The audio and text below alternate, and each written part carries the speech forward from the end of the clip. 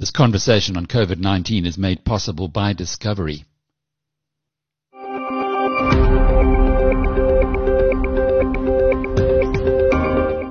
Hello, I'm Alec Hogg, and welcome to episode 60 of Inside COVID-19.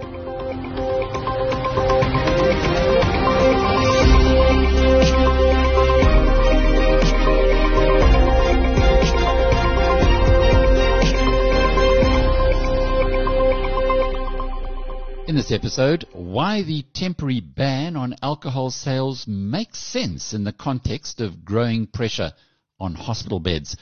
Dr. Sherry Faneroff's guidelines on what you need to do after testing positive for the coronavirus. The South African brothers pioneering online high schooling get a coronavirus boost, and why it's really important for us in the Southern Hemisphere to get a flu shot this year to protect against simultaneous infections of COVID-19 and seasonal influenza. Inside COVID-19 from Biz News. In today's COVID-19 headlines, South Africa's coronavirus infections continue to grow strongly, with a further 11,500 new infections confirmed on Monday, taking the active cases, that's net of recoveries, to almost 150,000.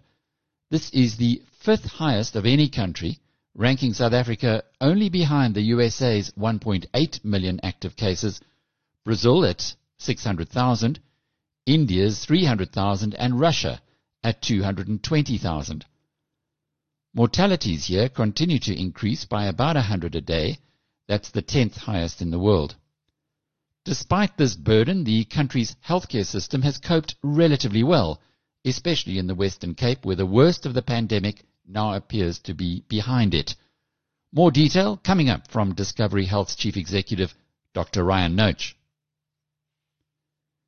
The economic fallout continues to work through the global economic system, with America's largest banks, JP Morgan, Citigroup, and Wells Fargo, collectively putting $28 billion into their reserves to cover the bad debts they expect to come from consumers and businesses unable to pay their loans. This was disclosed in the quarterly financial results released today. It's a further increase on the quadrupling of bad debt provisions made in the first round of first quarter financial results. Citigroup's chief executive, Michael Corbat, told our partners at the Wall Street Journal, quote, "The pandemic has a grip on the economy, and it doesn't seem likely to loosen until vaccines are widely available." Inside COVID-19 from Biz News. Dr. Ryan Noach is the Chief Executive of Discovery Health. Ryan, there's been lots of discussion from every side of the spectrum in South Africa about the liquor ban. What do you think about it? Yes, interesting times, Alec. The announcement last night by President Ramaphosa of the amendments to the lockdown regulations. I must say I understand that it's a very contentious point and that some people are quite upset about this. But on a personal level, as a clinician and looking at this as the Department of Health would, what's best for the country, I'm actually personally in support of this, and I think that it's a sensible move. But let me not say that without qualifying it. Let me try and give a rational response. It was a very clear experiment during the level 5 lockdown when alcohol was banned to see what would happen to trauma units, to emergency care services, the ambulance services, and to ICUs in the absence of alcohol. And as I've discussed with you previously, Alec, the hospitals just completely emptied out. And we saw admission levels, at least 40 to 50% below what they typically are. And a large part of that was no alcohol and no trauma-related admissions. And the ambulance services, by the way, during that period were absolutely dead quiet. Then when the alcohol ban was lifted, unfortunately, that changed almost overnight. And within a couple of weeks, anecdotally, the evidence shows that about 30% of the patients filling the hospital beds were alcohol-related or alcohol-induced trauma and related injuries.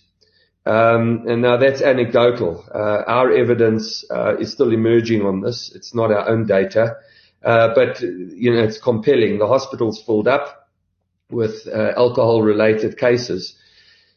Considering where the hospitals are today and the pressure that they're under, with many people unfortunately ill from COVID, considering the pressure that the alcohol puts on the hospital beds, it's completely sensible, in my view, to stop the flow of alcohol again and try and make available every single doctor, nurse, emergency care resource and hospital bed that you can for the wave of COVID-related illness rather than alcohol-related trauma. It says a lot about where the priority for the future should be when COVID is perhaps behind us, because if 30% of beds are going to be taken up by alcohol-related injuries, then surely that's got to be a focus area, a bigger focus area for the country. But I'm sure we're learning a lot from what's going on here. Just generally speaking, the projections are another area of quite significant contention. Some people saying it's being exaggerated, others believing that we've still got a huge wave to come. What are your actuaries telling you? Just before I step to the projections, just to respond to your last comment, personally, Alec, I must say I don't believe in a prohibition. I don't believe it's successful. I think it will do more harm than good. And the alcohol industry creates a lot of jobs, contributes meaningfully to the fiscus, is a big part of our exports, supports the economy of one part of the country. That's pretty meaningful. And so, I'm not at all in favor of a prohibition. I think the lesson here is that as a society, as South Africans, we have to find a more responsible way, for legal alcohol to flow. And we have to learn lessons at a societal level about how to respond and how to act when alcohol is around. I think that, for me, is the lesson. I'm personally not in favor at all of a prohibition. I think that would, to say again what I said earlier, do more harm than good. Anyway, to move on then to your question about the projections. You'll remember in our last conversation we spoke about 3 scenarios that we had based on adjustments to the Actuarial Association of South Africa's forecasts. A base scenario and a high scenario. And we were saying that we were hoping for the low, but running along on the base scenario at that point in time. The bad news today, Alec, is that actually on our projections, we're tracking against the high scenario at the moment. Our scenario on that high scenario predicts something like 10 to 11 million infections in the country by the end of the year, by October to November. By the way, those gross infection numbers include all the asymptomatic infections. So, many of those go unnoticed and don't return positive test results. But as a total number of infections, that's certainly the trajectory we're on, sadly, at the moment. The attack rate, which again, 10 million people, so roughly 20% of the population will be affected. That is what our high projection says by the end of the year.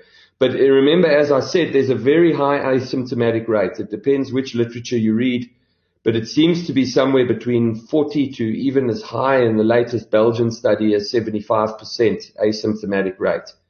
And so all those infected people, probably half of them are totally asymptomatic, don't know they have it, they've been infected, but they don't show any features or signs of it whatsoever.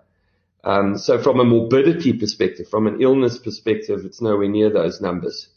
But that is how we're tracking at the moment. On attack rate, which is the number of new infections every day per 100,000 people in the country.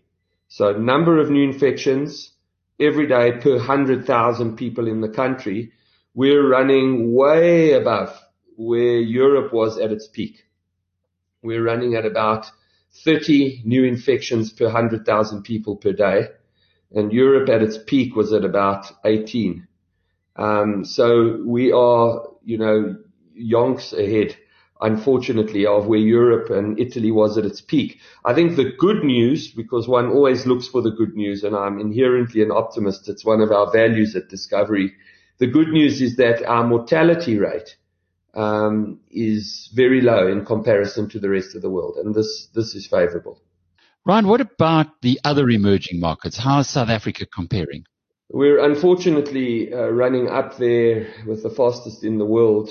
From an emerging market perspective, Brazil and India are ahead of us, both on the attack rate, which, as I said earlier, a number of new infections per 100,000 per day, but also on the cumulative infection count. They are bigger populations than ours, but we're behind them on prevalence terms. So the big four at the moment in terms of the current outbreak are the USA leading the charge, Brazil number 2, India number 3, and we're in 4th place. We have seen a country like Chile also experience a very high attack rate, but they've peaked and come down on the other side just as quickly. And so we all hope for the same kind of pattern that Chile has seen, coming down on the other side of a very high attack rate. So what's the number we need to watch most closely?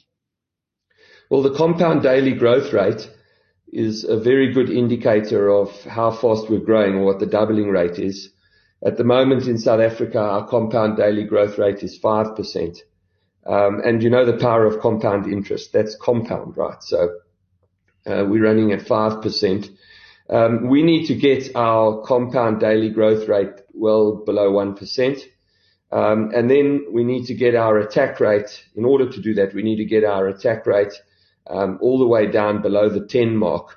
So we're watching that attack rate carefully. I mean, if you look at the Western Cape, which could have peaked, we're not certain yet, but it may well have already peaked. The attack rate in the Western Cape went all the way up to 24 to 28. And since then, it's come all the way down to about 16 new infections per 100,000 lives.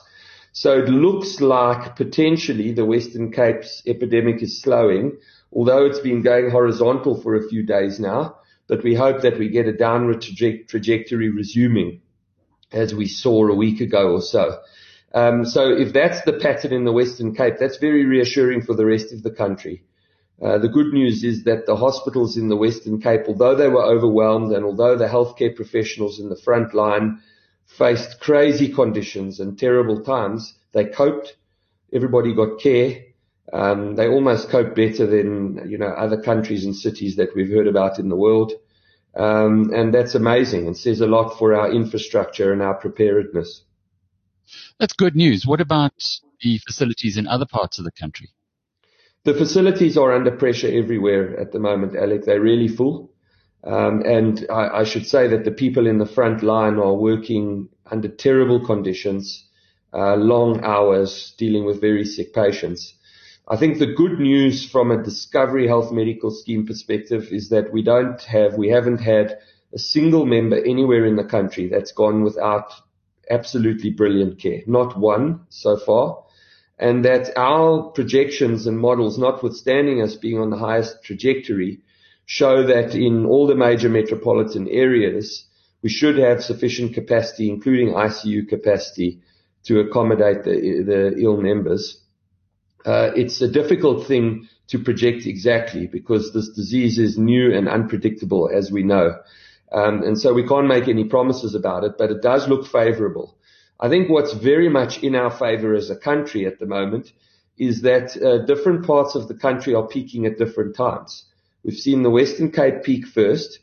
Then the Eastern Cape seems to have had the next worst epidemic. Gauteng is now having a massive explosion of COVID, but on the heels of those two provinces. And the hospital occupancy we've seen in the Western Cape has improved. In other words, the hospitals are emptier than they were. So in a worst case scenario, what we would absolutely do is we would move people to areas where there are hospital beds available.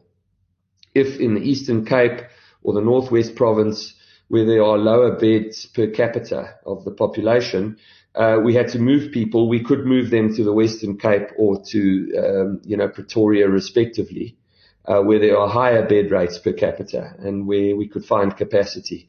And we would absolutely do that. We'd probably move the non-COVID patients, the ones that weren't COVID positive, out of the ICUs to other ICUs in quiet hospitals. And we would absolutely do that to free up beds. And it also comes back to the way we started, with 30% of beds being alcohol related. At least temporarily, if there's no alcohol being distributed, that should make a big difference.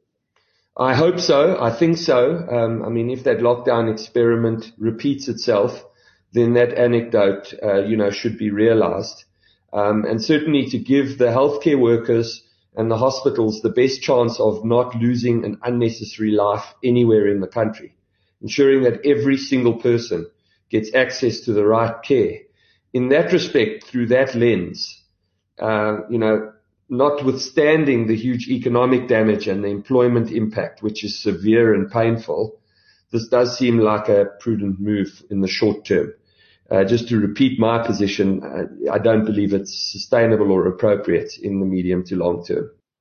Inside COVID-19 from BizNews.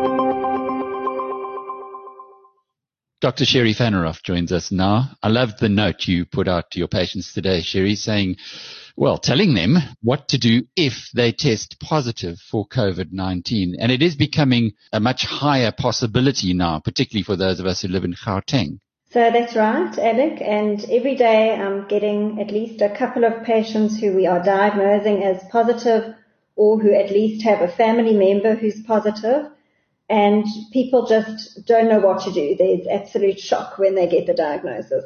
Rule number one, don't panic.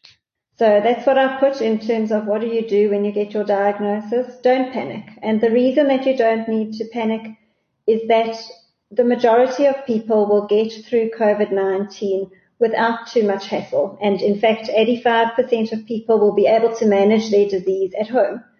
And only 15% of people might need to go to hospital with more serious disease.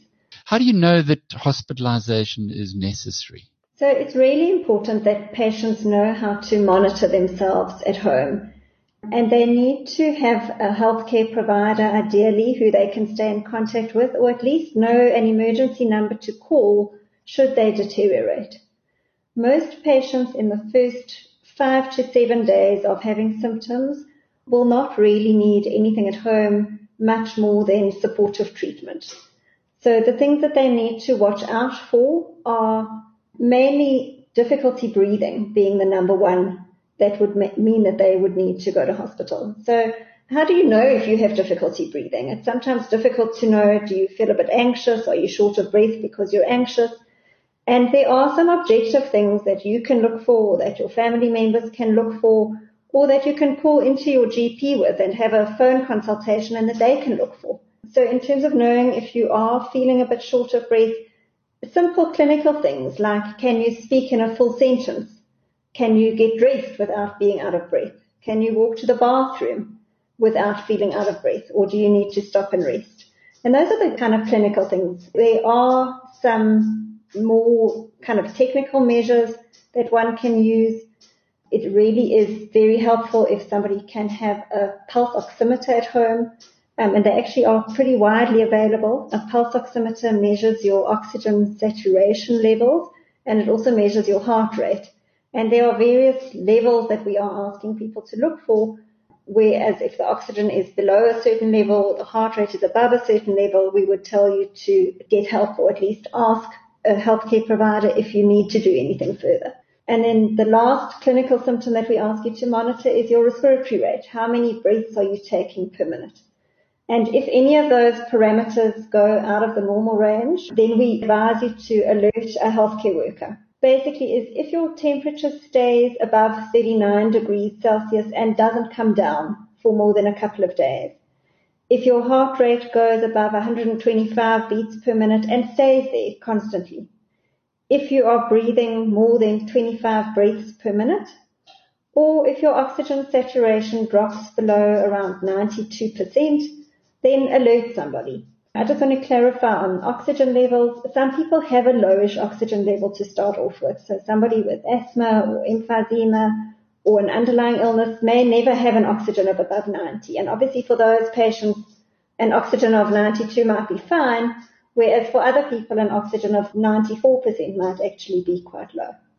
Those are the kind of things that you can measure, but also in terms of symptoms, if you're having problems breathing, if you can't speak in full sentences, if you are struggling to walk to the bathroom and back, if you're out of breath when you put on a jersey, that type of thing would also alert you that your breathing is not okay and you need to contact your doctor.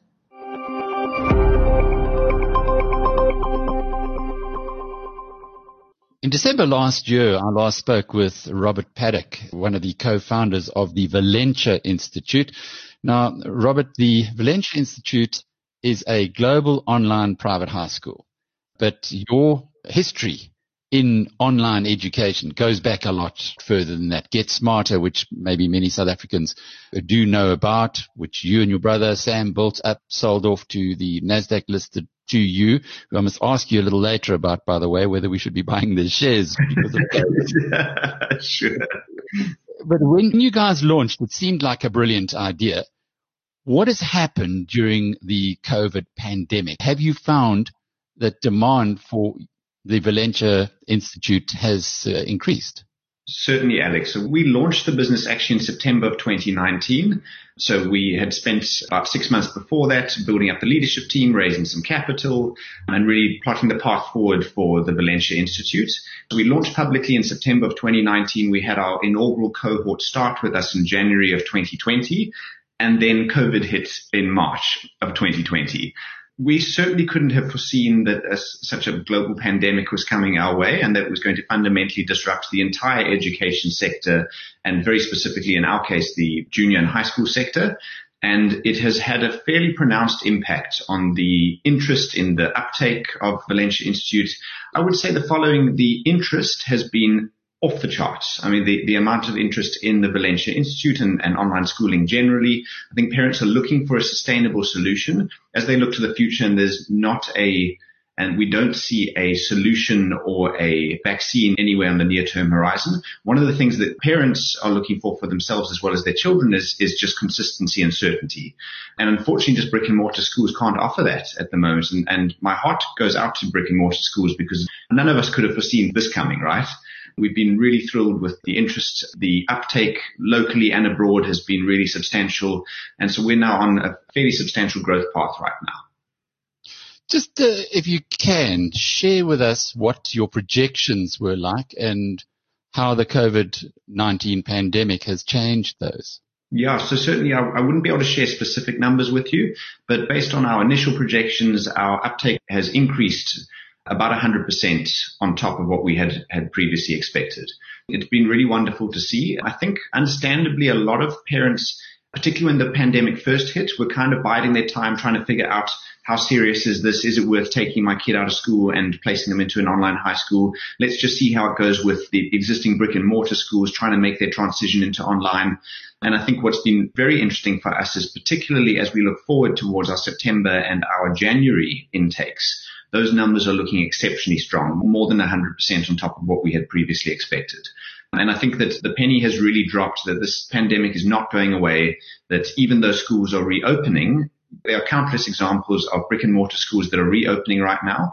And unfortunately, what happens is that when you cram 1,000 kids into a single space, it just takes one infected student to start that infection process. And what ends up happening is that schools are opening, closing down again, reopening, having to close down just a few days later. And it's causing immense disruptions for the learners as well as for their parents. So I think we're seeing that a lot of parents are saying enough is enough. We need to find a sustainable solution here. Robert, just for a recap, what ages do you take? We are a full high school, so we take students from currently in grades 8, 9, 10 and 11. We're busy building out our grade 12 and our 1-year post-matric program as well. We are hoping in the next year and a half max to also build out a grade 7 option for our students as well. And what is the difference between their attendance of Valencia High School and perhaps some of the brick and mortar schools that are now also offering online options? Yeah, it's a really important question. I think it's important to remember that brick and mortar schools have been operating in the same fashion for a very long time. The nature of the teachers who have gravitated towards those institutions have been trained in a particular paradigm of education. And this is a seismic shift for a lot of these schools to actually move into a online modality. And what ends up happening, and again, this is not a dig at brick and mortar teachers because this is what they've been trained to do. This is what they have done for a very long time. When they make the transition into online, what ends up happening is basically just very long, fairly didactic Zoom classes. There might be some integration with something like Google Classroom or MS Teams where students can submit their assignments, and there might even be some discussion forums and so on.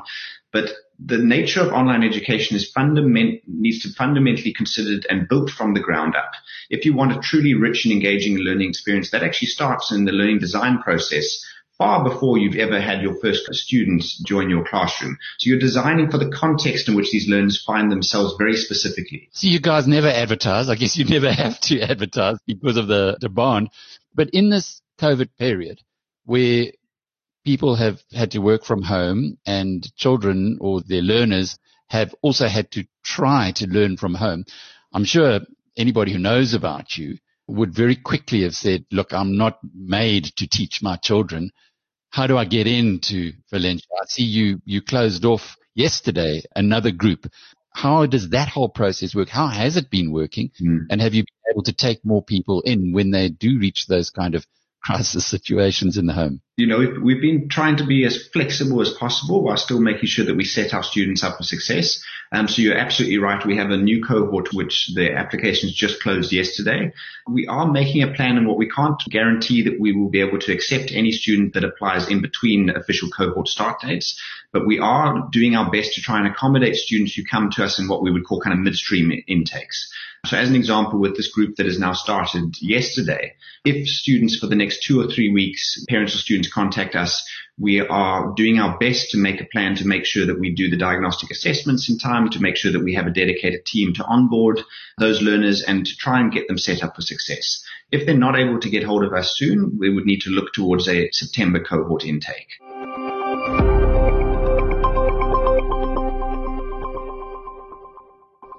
Now for that story about the need to get a vaccination against seasonal flu, even if you don't normally do so. Bloomberg hosts Jason Kelly and Carol Mazar spoke to New Zealander Dr. Richard Webby, who is the infectious diseases expert at the St. Jude Children's Research Hospital in Memphis, Tennessee. And I do wonder, in some of the studies that you've done, this whole idea that new pathogens, right, confront us every year. It's not to say that they'll all be like COVID-19, but nonetheless, we're going to be dealing with them more and more as humans and animals interact with each other or come into contact with one another. I mean, this is the environment we've got to get used to, no? It is, and this is not the specific environment we have to get too accustomed to, but you're dead right. So there's on a global scale, there's been a huge increased demand for protein over the past decade or more as sort of people's quality of life improves, and with that, there's a lot more intensive farming of animals, and that really drives a lot of this, what we call zoonotic diseases. So these transmission of what would typically be an animal disease to spill over into humans, and so it doesn't look like there's going to be end in sight for that. So we're going to continue to see these viruses, bacteria, name your favorite pathogen, jumping over into humans from animals moving forward. I do want to dig a little bit deeper, and I know Jason and I were kind of queuing this up, the connection or what we need to know about the relationship between COVID-19 and influenza, and that is something Dr. Richard Webby, infectious diseases expert at St. Jude Children's Research Hospital, has looked at, and he's on the phone in Memphis, Tennessee. So what do we need to understand about the correlation between these two? Yeah, so if you look at the similarities between these, Carol, so these are both viruses that cause respiratory illness in people. They're both viruses that started their sort of life as animal viruses. But it's kind of where the similarities end. So they're different organisms. They unfortunately cause a lot of the similar symptoms up front, which could be a challenge as we go into a more sort of classical flu season. But I think the big questions are yet to be answered in terms of, what should we really expect if both of these viruses circulate at the same time? And of course, nowhere anywhere has had to deal with that yet. So wait. So what are you worried about? Well, I think the problem is, what happens, what will be the consequence of someone being infected with both of these viruses at the same time? And that could go in either direction. It could be a good thing, it could be a nothing thing, or it could be a bad thing. And so I think that's why there's a lot of people out there now really looking at this question, and particularly in the Southern Hemisphere, where certainly COVID is circulating and some countries have a bit of flu activity, really looking hard at that question, what happens if people happen to get both of these viruses at the same time? So what's your advice to people as we prepare for this, Dr. Webby? Get a flu shot? I mean, is it all the more important to get a flu shot this time around? Absolutely, and I think there's probably going to be messaging about getting the flu shot and getting it early. Luckily with flu, we have a vaccine. It's, clearly has room for improvement, but it does work. And, I think, as I said, these two viruses have similar symptoms overall, so it's going to be very difficult, going into a flu season to tell, do I have COVID, do I have flu? And clearly the treatment for one is different than the treatment for others, so it is important to know. And anything we can do to reduce the amount of flu circulating, i.e. get vaccinated, is going to be a good thing. Well, that's what I was wondering. Get the normal flu, right? Or get the flu, and does that make you more vulnerable and susceptible, I would guess, to COVID potentially? Or just, obviously put you in a weakened state, but I do wonder about, those concerns. And that's a concern. It's actually quite interesting if you look at what happened in the U.S. when COVID came along. We were just starting to see an uptick in flu activity. When COVID came along, that actually went away. So it's even possible that these two viruses won't be able to coexist well together. So I think it's the usual story. We've got to sort of prepare for the worst, but, hope for the best. Yeah, it is interesting to think about it. Carol and I have talked about this a million times related to us both getting sick, presumably with the flu. By all accounts, we both had the flu earlier this year, or some form of it. Right? My wife as well, and other members of our family. I do have to ask you, Dr. Webby, and your accent gives you away a little bit. You're familiar, because it is your homeland, with what New Zealand has done here, by all accounts extremely successful in dealing with coronavirus. What do we learn? Only got about a minute left. Again, so I think what we've learned from the New Zealand situation is that closing up, the social distancing, can be incredibly successful. So New Zealand closed up tight. They closed up early, and essentially they have no COVID and incidentally no flu either circulating in the community, and so they've got very tight controls of people coming in. So this can be managed, not easily, and it takes everybody sort of joining in to do it, but, this virus can be controlled.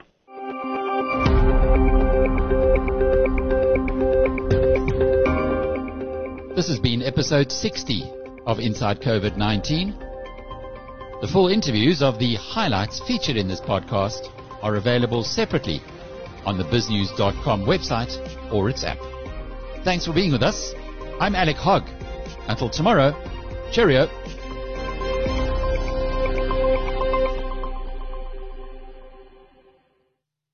This conversation on COVID-19 was made possible by Discovery.